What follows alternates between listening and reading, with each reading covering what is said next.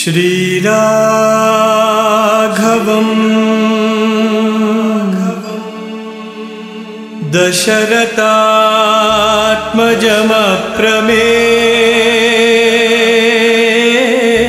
दशरथात्मजमप्रमेयम्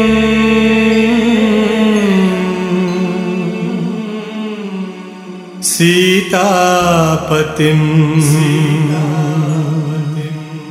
रघुकुलान्मयरत्नदीपम्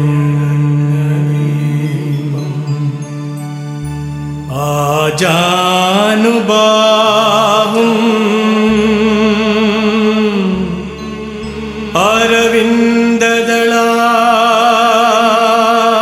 अरविन्ददलायताक्षम्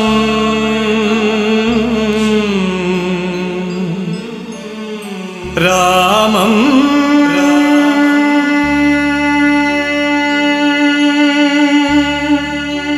निशाचर विनाशकरम्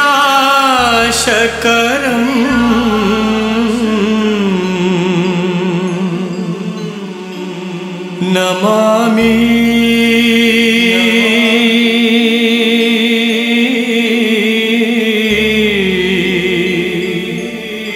Namami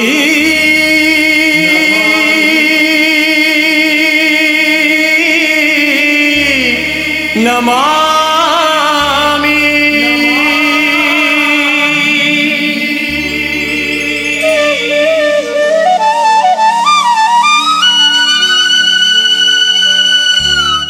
ರಾಮಕಥಾ ರಸವಾಹಿನಿ.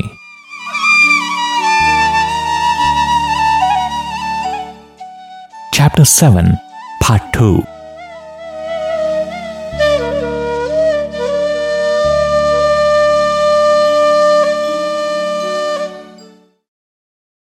Hearing Vishwamitra extol the river in such superlative terms, Ramachandra said, "How did my ancestors manage to lead down to earth a river with such amazing attributes of power and purity?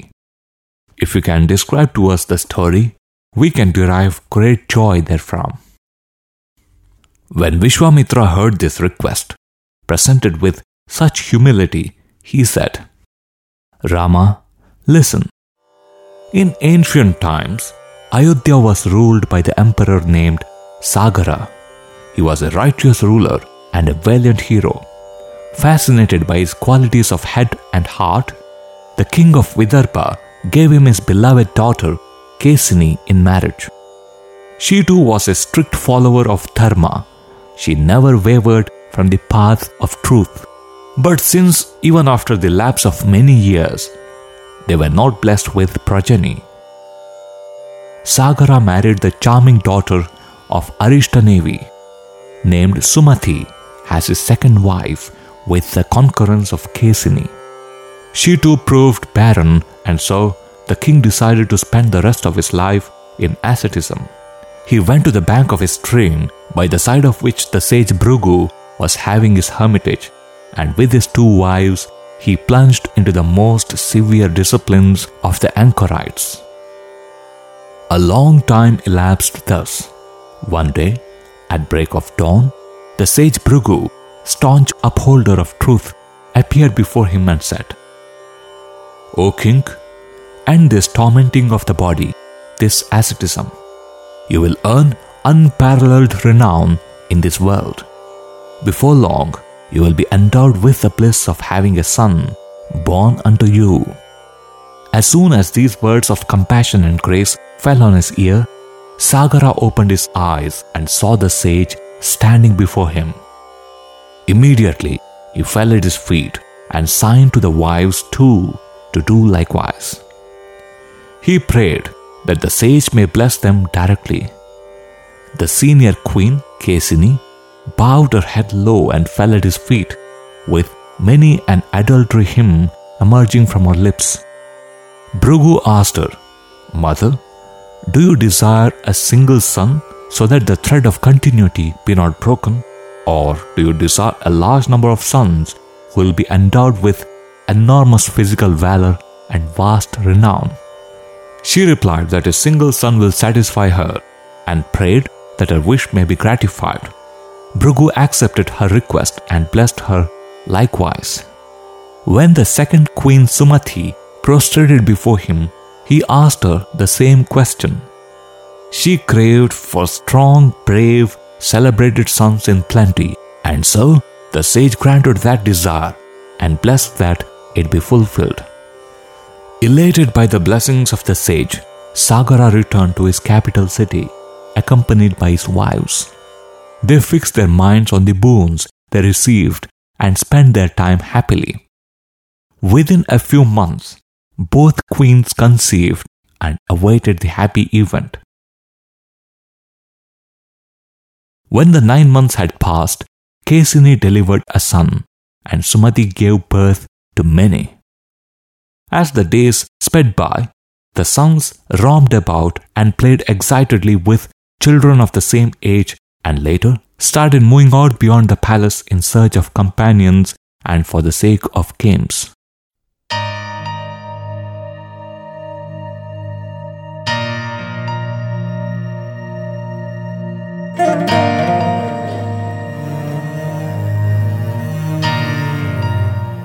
The son of Kesini, Ashwamanja by name, took them to the sands of the Sarayu river. He used to take delight in throwing the children into the river and laughed outright in glee when the child was drowned. Soon he earned an infamous reputation as the worst criminal in the kingdom. When they emerged out of their teens, Sagara selected suitable royal brides for each of them and had the marriages celebrated. Ashwamanja continued his wickedness, however, and the residents of Ayodhya had heart-rending grief as a result of his incorrigible viciousness. One day, they approached Sagara and amidst loud wailing, represented to him the atrocious acts of his eldest son. At this, the king ordered that Ashwamanja should immediately leave the city and that he must be exiled into the forests. Ashwamanja had a son born to him by them, so he had to leave behind his wife and son, besides his parents.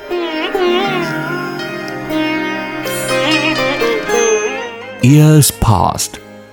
Ashwamanja's son, Amshumantha, grew up, one renowned throughout the world as lovable, virtuous and valiant.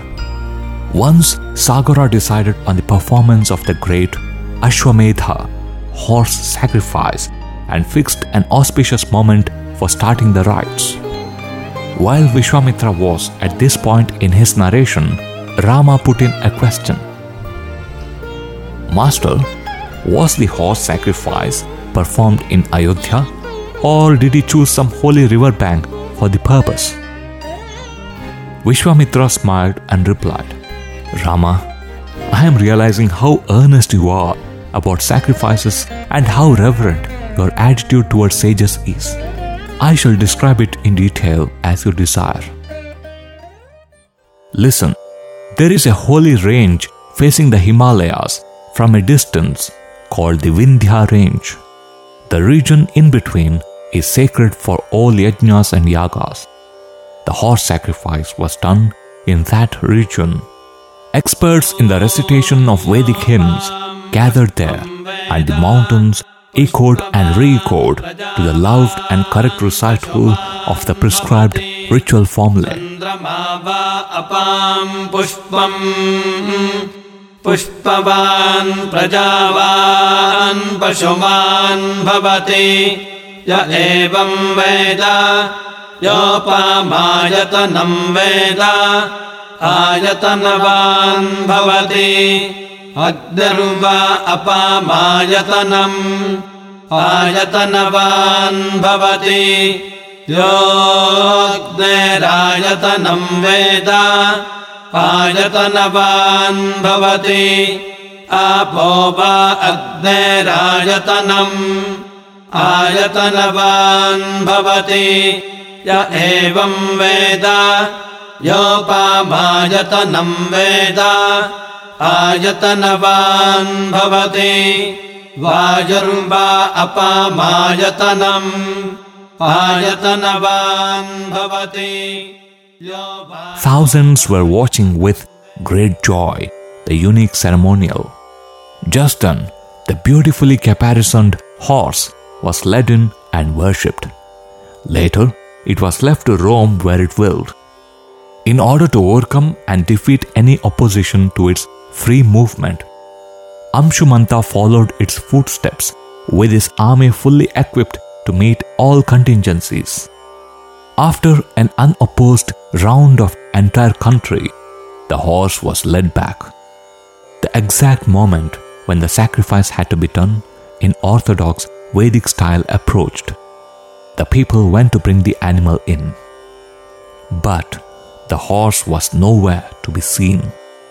It is laid down that the loss of the sacrificial animal and its non-availability at the auspicious moment bodes ill for the organizers of the yajna. So, Sagara was naturally upset. He sent the numerous sons of his second wife, armed and equipped, to discover the horse and bring it back to the sacrificial altar. They sought the help of the gods and the demons and searched everywhere and even dug the earth up to see whether the horse was kept hidden below by the captors. But they had to return and report that their mission had failed. Sagara was enraged at this. Of what avail is this numerous progeny if you announce to me only your incompetence? Why stand before me with faces darkened with disgrace?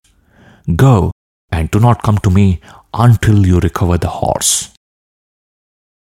The sons reacted sharply to these angry words. They went back into the world determined to leave no spot unexamined.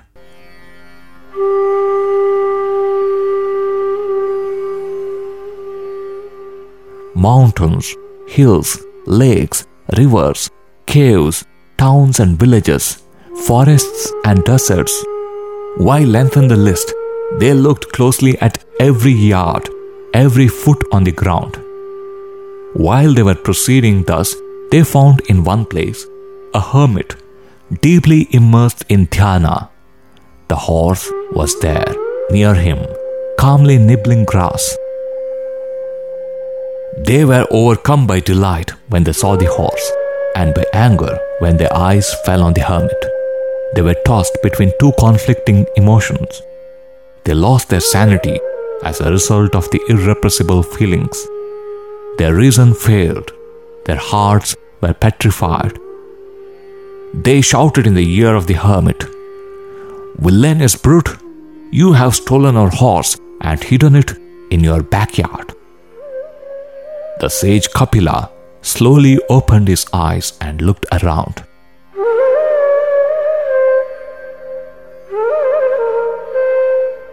The sons of Sagara stood around him and poured abuses on his head. Some even got ready to give him a heavy thrashing. Kapila saw that words and arguments were futile weapons to meet those bullies. He decided that he must deal with them differently. He burned them into ash merely by casting his eye on them. Greatly distressed at the inordinate delay caused by their failure to return, Sagara was much agitated. How could he stop the sacrifice that he had half gone through? How could he continue and finish it? Seeing his plight, the grandson Amshumanta fell at his grandfather's feet and offered to search for the horse and his uncles and bring news about them if only he was sent on that mission. Sagara blessed him and sent him on that errand. Amshumanta was at his job day and night. At last, he was rewarded by success. He saw signs of his uncles having been reduced into a heap of ashes. He was anxious to perform obsequies for the departed souls, but he could not see any well, tank, lake or stream. This was essential for depositing the funeral offerings. Heavily laden with sorrow, he moved some distance forward. A reverend old man came across his path and told him, "Do not allow grief to overcome you. Dear son, your uncles were reduced to ashes by sage Kapila, with the welfare of the world also in view. Do not be content to offer the ritual obligations in mundane waters. Get the holy water of the celestial Ganga. Bring the Ganga down to earth and let the sacred waters flow over the ashes. Then the mains will be saved. But first, take the horse along with you and perform the sacrifice unto its glorious conclusion. Thereafter, you can think of ways and means to bring the heavenly Ganga to earth. Amshumanta fell at the feet of the hermit and hurried to his grandfather, where the yajna was being held up for want of the consecrated animal. Sagara was awaiting its arrival with sleepless anxiety both night and day, and so, when the horse was brought, he and the Ritviks were filled with delight. Amshumanta felt that it would not be proper to announce during the auspicious festival that his uncles had an untimely death through the sage's curse. So, he allowed the valedictory rite to come to an end. The priests and guests were given their share of votive gifts. Then Amshumanta gave a detailed account of what happened to the uncles and exhorted his grandfather to bring the heavenly river of unique sanctity down to the place where the ashes were lying. Sagara was delighted at the suggestion. He engaged himself in many ascetic disciplines and ritual ceremonies, which, according to the advice of elders, would induce Ganga to give him the boon he wanted. But he could not succeed. He waned in health day by day as a result of grief at the loss of his sons and the failure of his attempt to ensure a bright future for them. At last, he cast off his body, a disappointed man. Rama, the ministers then crowned Amshumanta after consulting the will of the people. He ruled over the kingdom without the slightest error or fault, for he was strong in morality and spiritual excellence. The people were fostered as if they were children born from his own loins. When old age crept on him, he offered the throne to Dilipa, his son, and proceeded to the Himalayas for the ascetic disciplines he wanted to impose on himself. His aim was not only self-realization. He sought to bring down the Ganga for the sake of salvation of the departed uncles. But he too had to give up his body without fulfilling the desire. Dilipa was also moved by the same wish, for he knew how deeply his father and grandfather had longed for the consummation, bringing the Ganga down on earth. He tried various means. He performed many abstruse yajnas on the advice of sages. Pangs of sorrow that he could not fulfill the family ideal invaded him, and he became chronically ill. Seeing that physical strength and mental stamina were declining, he placed his son Bhagiratha on the throne. He entrusted to him the mission that was beyond his grasp, namely, bringing the Ganga down. Soon after, Dilipa too left the earth. Bhagiratha, bright with spiritual splendor, vowed that he must succeed in the task allotted to him by his father.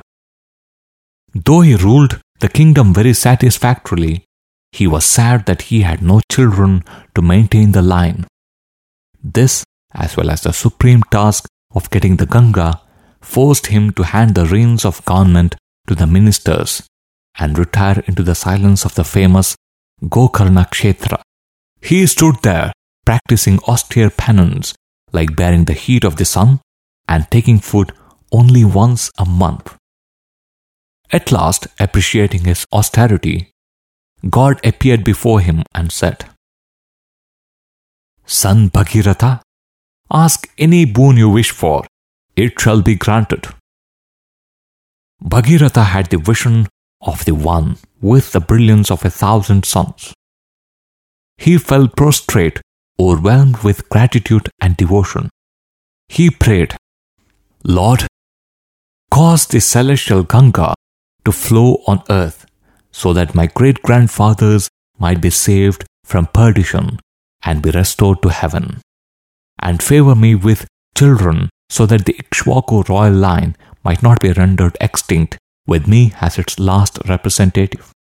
May the dynasty continue and flourish." He held fast the feet of the Lord and submitted his supplication. The Lord replied, "Son, the first of your wishes is very hard to fulfill. Nevertheless, I shall grant you that one. The boon for the royal line?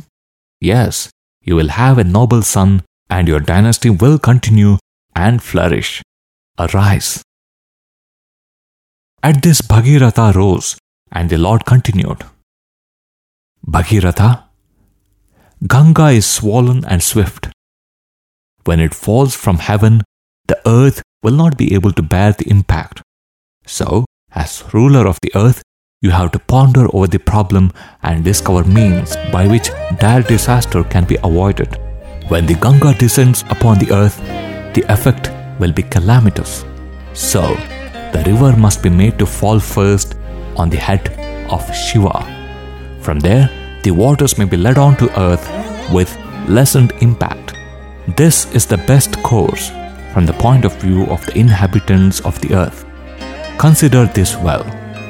After saying this, the Lord withdrew.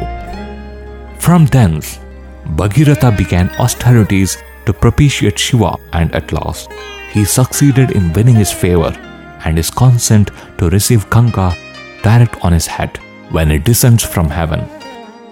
And so it happened that the Ganga fell on Shiva and flowed down from his head onto the earth in 7 distinct streams. Hladini, Nalini, and Pavani flowed east. Subhikshu, Sita, and Sindhu flowed west. And the 7th stream followed the footsteps of Bhagiratha to where he led, namely, the place where the ashes of his great-grandfathers lay in heaps, awaiting rescue from hell. It flowed along the route that Bhagiratha took, and all along the route, men benefited from the sacred stream and sanctified themselves. They were released from the effects of the sins by the cleansing influence of the celestial Ganga. The great-grandfathers too were redeemed by the performance of obsequies on the bank of the thrice holy stream and with its waters. Since Bhagiratha brought the Ganga to earth, the river got the name Bhagirathi. After the ceremonies for the mains were over, Bhagiratha returned to Ayodhya, happy that he could fulfill through divine grace the keenest wishes of his father and grandfather. He ruled over the empire for many years, receiving the spontaneous homage of his contented subjects. At last, he too left the body. When Vishwamitra narrated the story of Rama's forefathers thus, Rama and Lakshmana were all attention. They were enraptured with the incidents, but the sage said it was already midnight and they could go to bed and sleep. So, they prostrated before the preceptor and laid themselves on the thick sands of the river itself. Rama and Lakshmana could not sleep. They reclined on the sands only in obedience to the order of their preceptor, not because they needed rest. They lay picturing to themselves the wonderful story of the descent of Ganga from heaven to earth, till they found that morning had arrived. There they performed the ablutions and morning rituals in the river and prepared soon for the journey ahead. As soon as some teenage disciples announced that the ferry boat was ready, all moved towards it and took their seats and crossed the holy river. They reached the northern bank and started on the further stages of their journey, admiring the heartening forest scenery through which they passed. When they had covered some distance, they came upon a vast city full of beautiful buildings. Rama turned to Vishwamitra and asked him, "Master, we are seeing from here in this exquisite forest a vast city. To what kingdom does it belong? The sage replied, Rama, it appears to be near, but in fact, it will take quite some time for us to reach it. Perhaps we may arrive there in the evening hours. I shall tell you the story of the city's origin and fortunes when we actually reach it. Meanwhile, let us proceed. Rama heard these words, which the sage spoke with a twinkle in the eye and a smile on the lips. He grasped the meaning of his directive and walked on without a word in reply. When they descended into the valley, there was no sign of any city or human habitation, but on rising to the heights, the city could be seen very near. Moving forward like this, they found that though evening drew near, they could not reach the city. As Vishwamitra had already indicated, the city was still far away. As evening fell, they halted, and after bath, they performed the evening rituals as laid down in the Shastras. While resting, Rama returned to the question he had already asked. Master, will you kindly tell us about the city? At this, Vishwamitra said, Rama, I too was just now thinking about that matter. Though I know that you are aware of the working of every mind, still, the wheel of Maya, taking the appearance as real, hides the fact and precipitates men into misleading tracks. All cannot be masters of the mind. When persons like me find it impossible to keep it under control, there is no need to dilate on the fate of ordinary men. The very moment the thought flashes in my mind that you had forgotten to ask about the story of the city, you questioned me about it. No further proof is wanted to show that you are the all-knowing Rama. End of Part 2, Chapter 7. Shri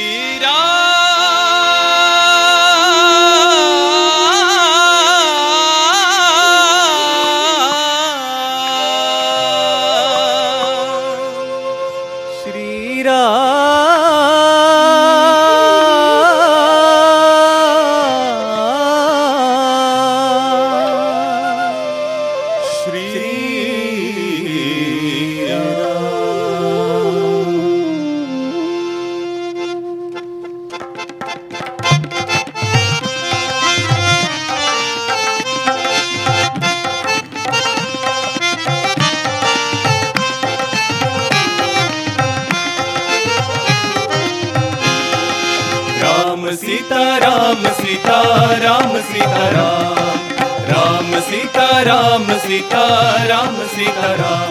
Shri Ram ji ki mahima apar, Ram ji ki mahima apar.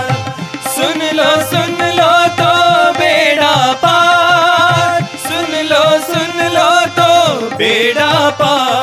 Shri Ram ji ki mahima apar,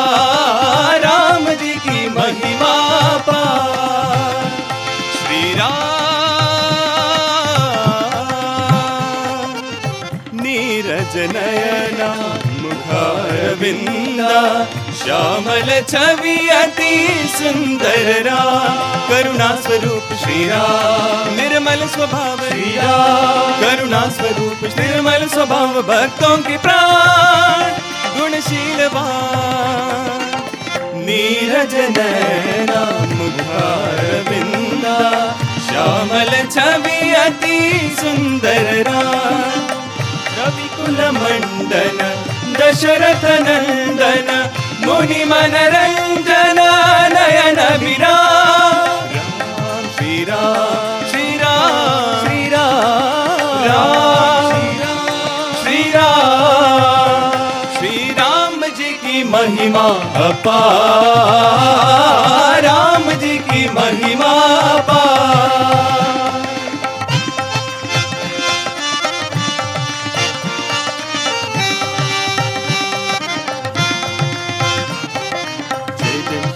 जय जय श्री राम, जय जय श्री राम, जय जय श्री राम. जिनकी कृपा ने पाथर बितारे, एक ही बाण ने दुष्ट संहारे।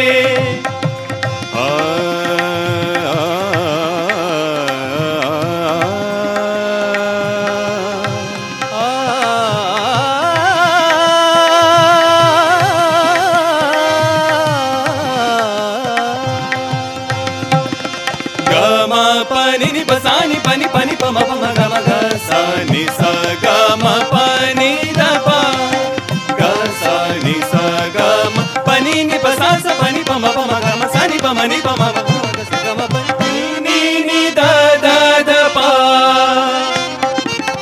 जिनकी कृपा ने पाथर बितारे, एक ही बाण ने दुष्ट संहारे, चरणों की धूल ने पापी उधारे।